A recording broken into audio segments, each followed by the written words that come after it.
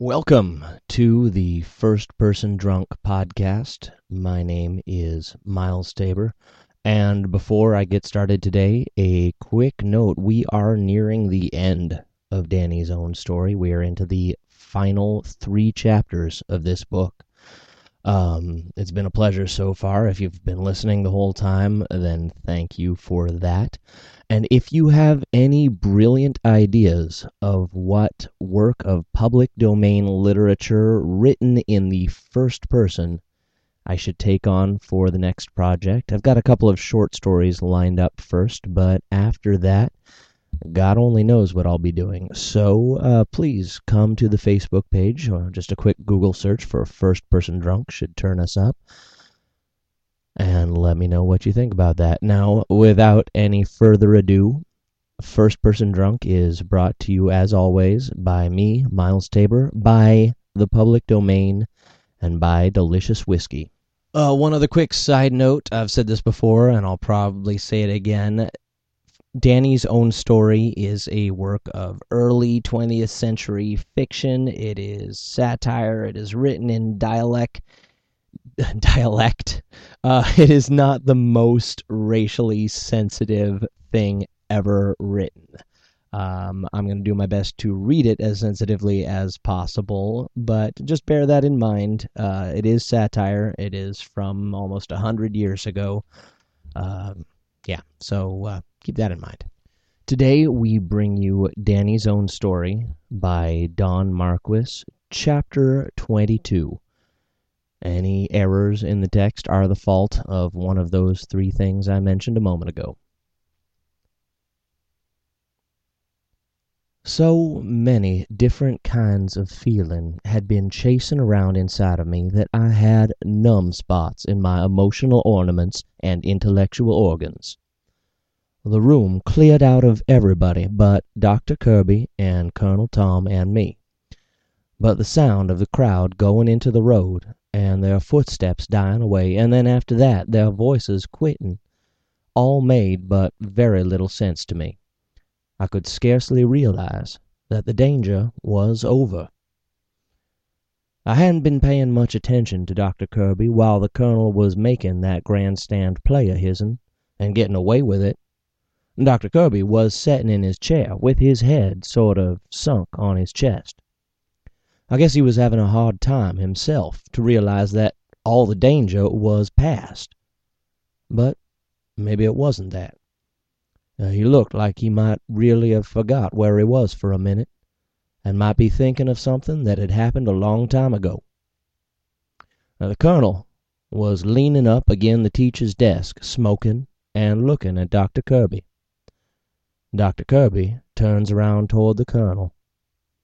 "You have saved my life," he says, getting up out of his chair, like he had a notion to step over and thank him for it, but was somehow not quite sure how that would be took. The Colonel looks at him silent for a second, and then he says, without smiling, "Do you flatter yourself it was because I think it worth anything?" The doctor don't answer, and then the Colonel says, "Has it occurred to you that I may have saved it because I want it?" "Want it?" "Do you know of anyone who has a better right to take it than I have? Perhaps I saved it because it belongs to me. Do you suppose I want anyone else to kill what I have the best right to kill?" "Tom," says Dr. Kirby, really puzzled to judge from his actions, "I don't understand what makes you say you have the right to take my life." "Dave, where is my sister buried?" asks Colonel Tom. "Buried?" says Dr. Kirby. "My God, Tom, is she dead?" "I ask you," says Colonel Tom. "And I ask you," says Dr. Kirby. And they looked at each other, both wonderized and trying to understand. And it busted on me all at onct who them 2 men really was. I oughter knowed it sooner. When the Colonel was first called Colonel Tom Buckner, it struck me I knowed the name, and knowed something about it. But things which was my own consarns was attracting my attention so hard I couldn't remember what it was I oughter know about that name. Then I seen him and Dr. Kirby knowed each other when they got that first square look. That oughter have put me on the track, that and a lot of other things that had happened before, but I didn't piece things together like I oughter done. It wasn't until Colonel Tom Buckner called him Dave and asked him about his sister that I seen who Dr. Kirby must really be.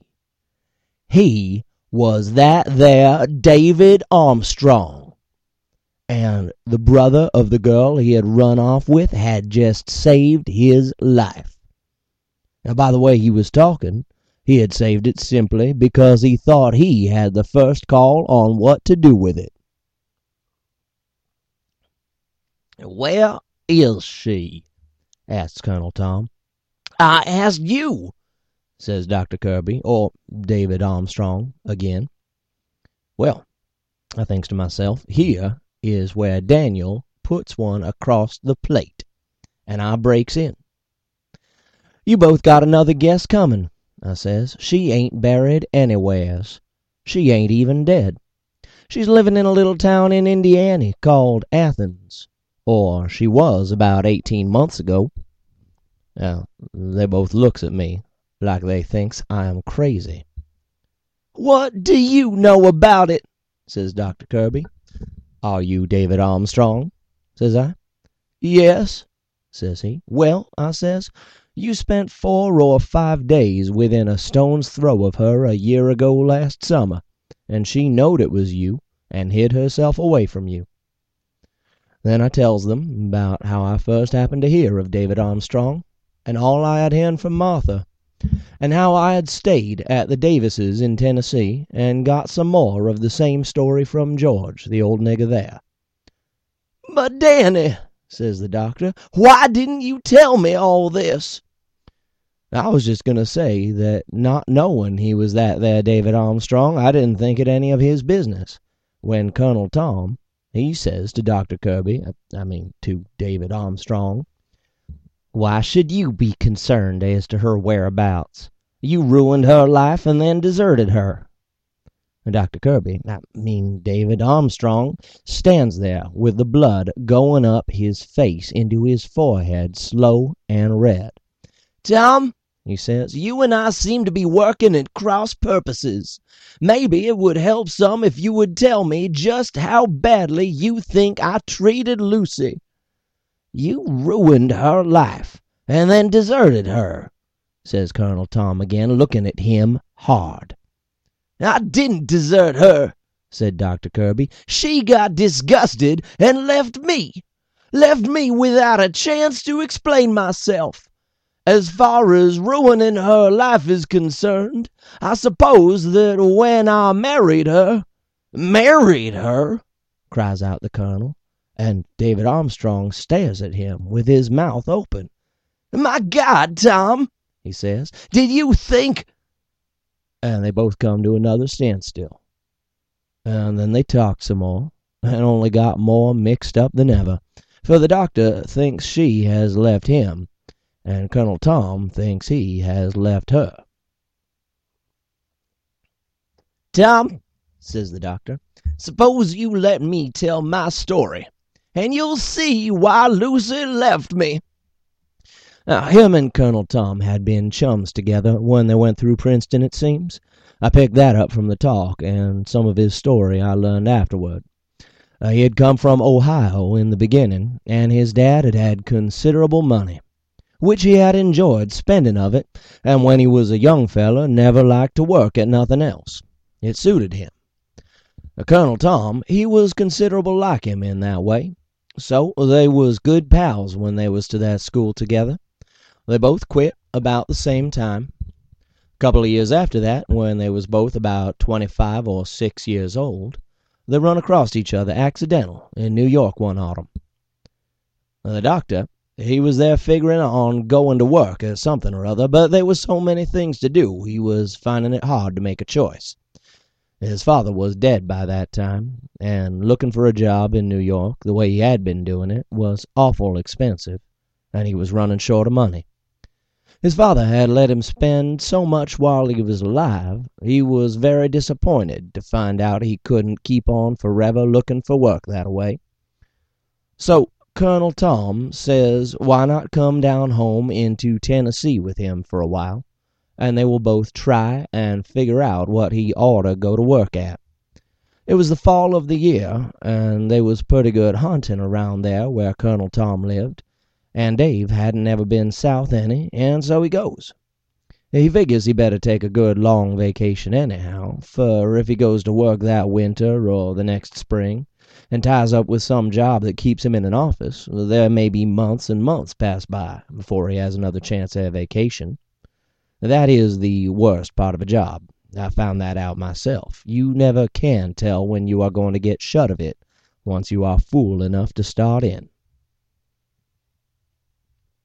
Now, in Tennessee, he had met Miss Lucy, which her wedding to Prent McMakin was billed for to come off about the 1st of November, just a month away.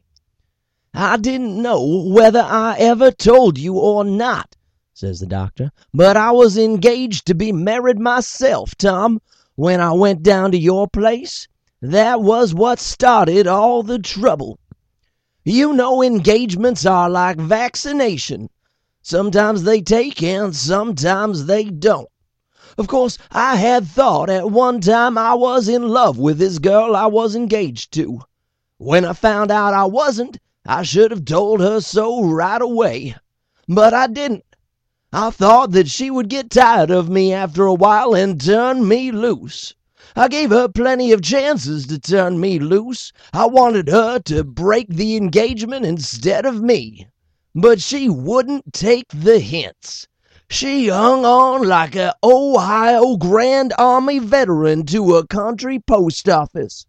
About half the time I didn't read her letters, and about 19/20ths of the time I didn't answer them. They say hell hath no fury like a woman scorned, but it isn't so. It makes them all the fonder of you. I got into the habit of thinking that while Emma might be engaged to me, I wasn't engaged to Emma. Not but what Emma was a nice girl, you know, but, well, I met Lucy. We fell in love with each other. It just happened.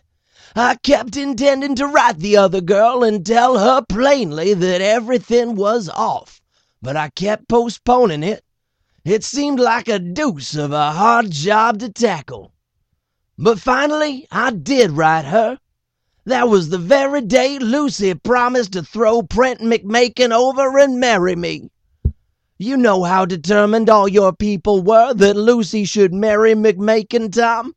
They had brought her up with the idea that she was going to, and of course she was bored with him for that reason. We decided the best plan would be to slip away quietly and get married. We knew it would raise a row, but there was bound to be a row anyhow when they found she intended to marry me instead of McMakin, so we figured we might just as well be away from there. We left your place early on the morning of October 31st, 1888. Do you remember the date, Tom? We took the train for Clarksville, Tennessee, and got there about 2 o'clock that afternoon. I suppose you have been in that interesting center of the tobacco industry? If you have, you may remember that the courthouse of Montgomery County is right across the street from the best hotel. I got a license and a preacher without any trouble, and we were married in the hotel parlor that afternoon. One of the hotel clerks and the county clerk himself were the witnesses. We went to Cincinnati, and from there to Chicago. There we got rooms out on the south side. Hyde Park, they called it. And I got me a job. I had some money left, but not enough to buy Kohinoors and racehorses with. Besides, I really wanted to get to work. Wanted it for the first time in my life. You remember young Clayton in our class? He and some other enterprising citizens had a building and loan association. Such things are no doubt immoral, but I went to work for him. We had been in Chicago a week when Lucy wrote home what she had done, and begged forgiveness for being so abrupt about it. At least, I suppose that is what she wrote. It was—" "I remember exactly what she wrote," says Colonel Tom. "I never knew exactly," says the doctor. "The same mail that brought word from you that your grandfather had had some sort of a stroke as a consequence of our elopement brought also 2 letters from Emma. They had been forwarded from New York to Tennessee, and you had forwarded them to Chicago. Those letters began the trouble. You see, I hadn't told Emma when I wrote breaking off the engagement that I was going to get married the next day, and Emma hadn't received my letter, or else had made up her mind to ignore it. Anyhow, those letters were regular love letters. I hadn't really read one of Emma's letters for months, but somehow I couldn't help reading these. I had forgotten what a gift for the expression of sentiment Emma had. She fairly reveled in it, Tom. Those letters were simply writhing with clinging female adjectives. They squirmed with affection. Now, you remember that Lucy was a rather jealous sort of a person. Right in the midst of her alarm and grief and self-reproach over her grandfather, and in the midst of my efforts to comfort her, she spied the feminine handwriting on those 2 letters. I had glanced through them hurriedly and laid them on the table. Tom, I was in bad.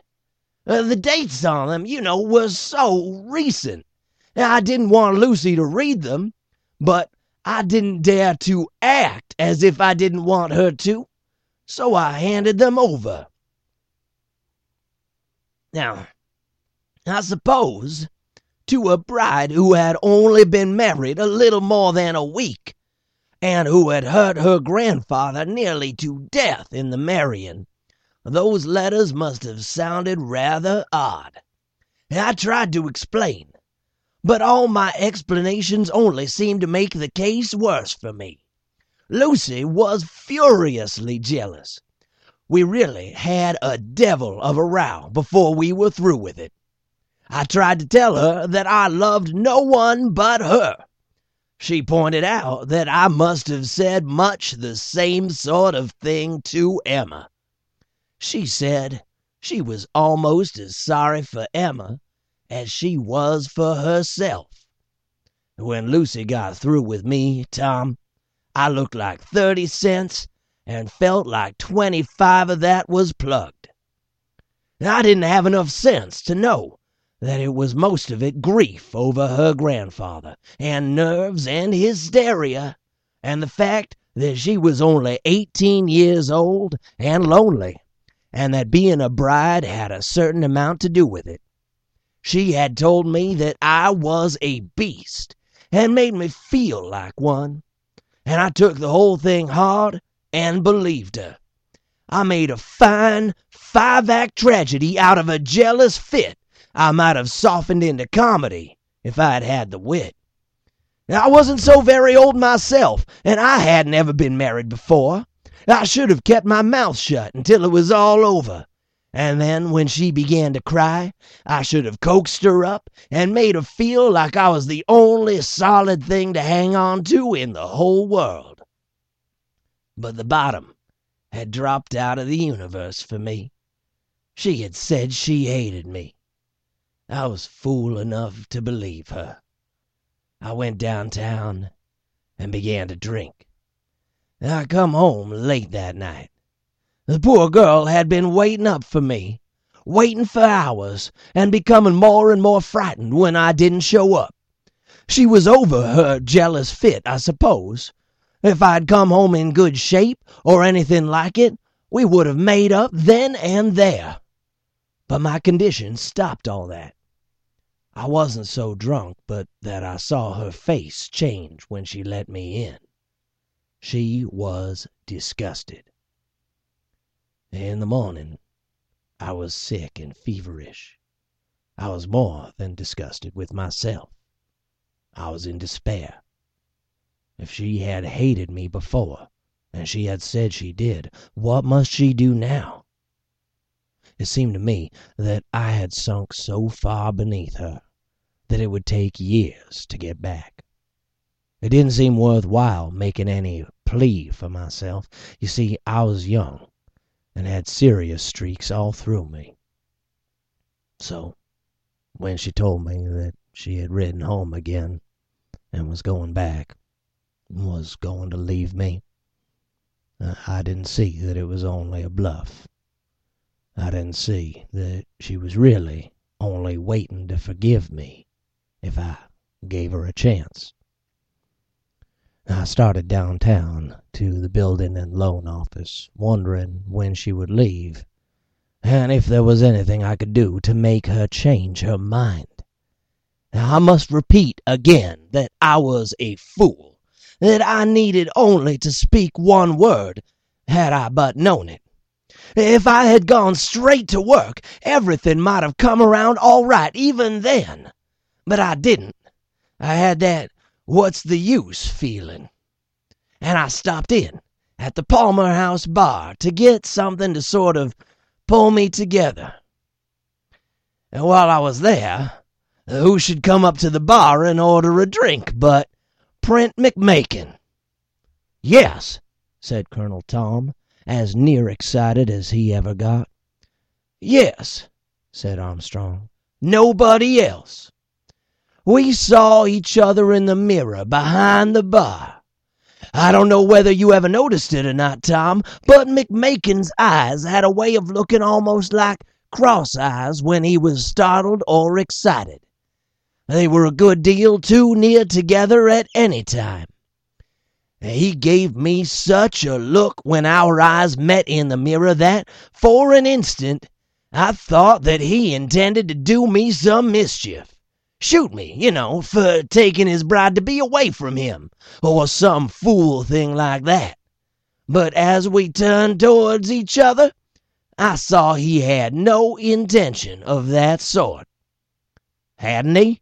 says Colonel Tom, mighty interested. "No," says the doctor, looking at Colonel Tom, very puzzled. "Did you think he had?"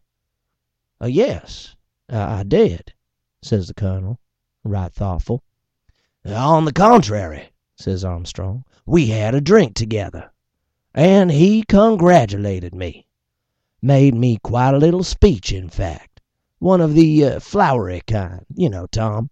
And he said that he bore me no rancor, and all that." "The deuce he did," said Colonel Tom, very low like he was talking to himself. "And then what?" "Then," says the doctor, "then, let me see. It's all a long time ago, and McMakin's part in the whole thing isn't really important." "I'm not so sure it isn't important," says the colonel. "But go on." "Then," says Armstrong, "we had another drink together. In fact, a lot of them. We got awfully friendly, and like a fool, I told him of my quarrel with Lucy." "Like a fool," says Colonel Tom, nodding his head. "Go on."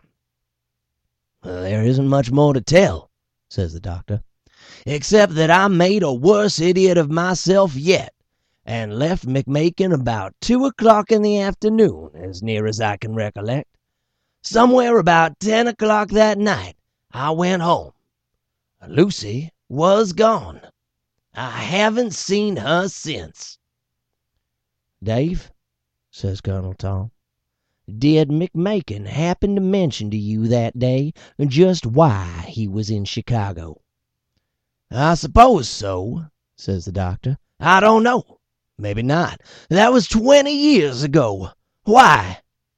"Because," says Colonel Tom, very grim and quiet, "because your first thought as to his intention when he met you in the bar was my idea also.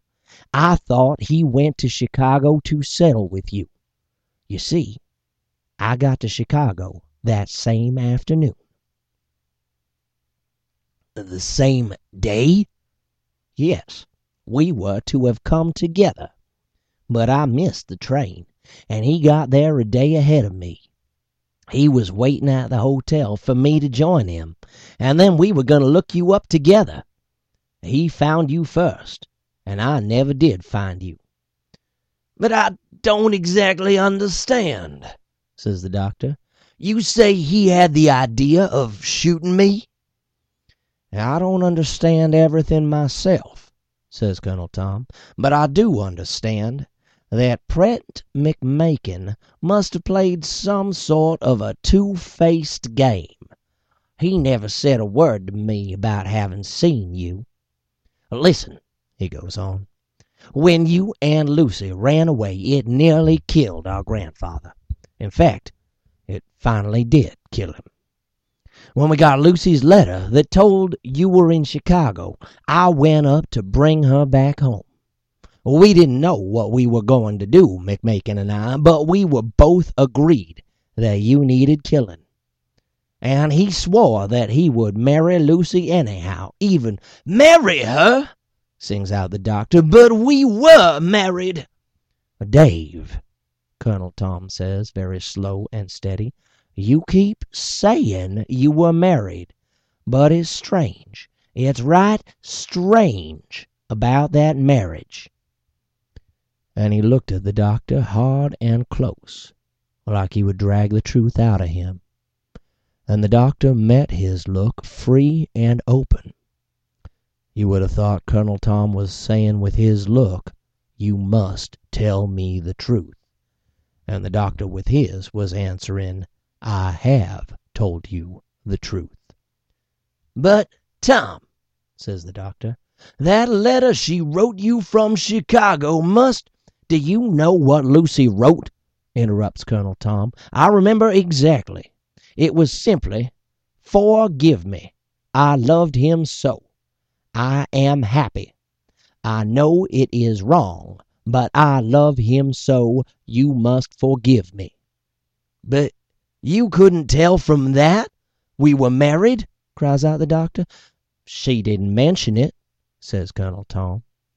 "She supposed that her own family had enough faith in her to take it for granted," says the doctor, very scornful, his face getting red.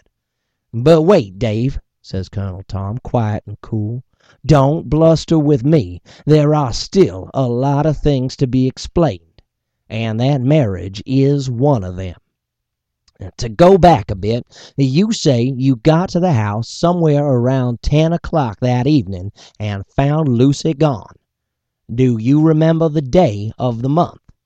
"It was November 14th, 1888.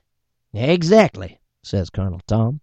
"I got to Chicago at 6 o'clock of that very day, and I went at once to the address in Lucy's letter. I got there between 7 and 8 o'clock, and she was gone.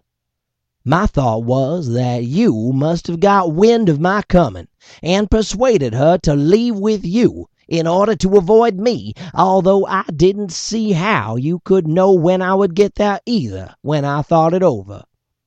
"And you never have seen her since?" says Armstrong, pondering. "I have seen her since," says Colonel Tom, "and that is one thing that makes me say your story needs further explanation." "But where? When did you see her?" asked the doctor, mighty excited. "I am coming to that. I went back home again, and in July of the next year I heard from her." "Heard from her?" "By letter. She was in Galesburg, Illinois, if you know where that is. She was living there alone, and she was almost destitute. I wrote her to come home. She would not, but she had to live. I got rid of some of our property in Tennessee, and took enough cash up there with me to fix her in a decent sort of way for the rest of her life, and I put it in the bank. I was with her there for 10 days. Then I went back home to get Aunt Lucy Davis to help me in another effort to persuade her to return. But when I got back north with Aunt Lucy, she had gone. Gone? Yes. And when we returned without her to Tennessee, there was a letter telling us not to try to find her. I thought, that she might have taken up with you once again. But my God, Tom, the doctor busts out, you were with her 10 days there in Galesburg. Didn't she tell you then? Couldn't you tell from the way she acted that she had married me? That's the odd thing, Dave, says the colonel, very slow and thoughtful. That's what is so very strange about it all. I merely assumed by my attitude that you were not married, and she let me assume it without a protest. But did you ask her? Ask her? No. Can't you see that there was no reason why I should ask her? I was sure. And being sure of it, naturally I didn't talk about it to her. You can understand that I wouldn't, can't you? In fact, I never mentioned you to her. She never mentioned you to me. You must have mistaken her, Tom. I don't think it's possible, Dave, said the colonel. You can mistake words and explanations a good deal easier than you can mistake an atmosphere. No, Dave, I tell you that there's something odd about it. Married or not, Lucy didn't believe herself married the last time I saw her. But she must have known, says the doctor, as much to himself as to the colonel. She must have known. Anyone could have told by the way he said it that he wasn't lying. I could see that Colonel Tom believed in him, too. They was both sicking their intellects onto the job of figuring out how it was Lucy didn't know. Finally, the doctor says, very thoughtful, Whatever became of Prentiss McMakin, Tom? Dead, says Colonel Tom, quite a while ago. Says the doctor, still thinking hard, and then looks at Colonel Tom like there was an idea in his head, which he don't speak her out, but Colonel Tom seems to understand. Yes, he says, nodding his head, I think you are on the right track now. Yes, I shouldn't wonder. Well, they puts this and that together, and they agrees that whatever happened to make things hard to explain must have happened on that day that Prentiss McMakin met the doctor in the bar room and didn't shoot him, as he had made his brags he would.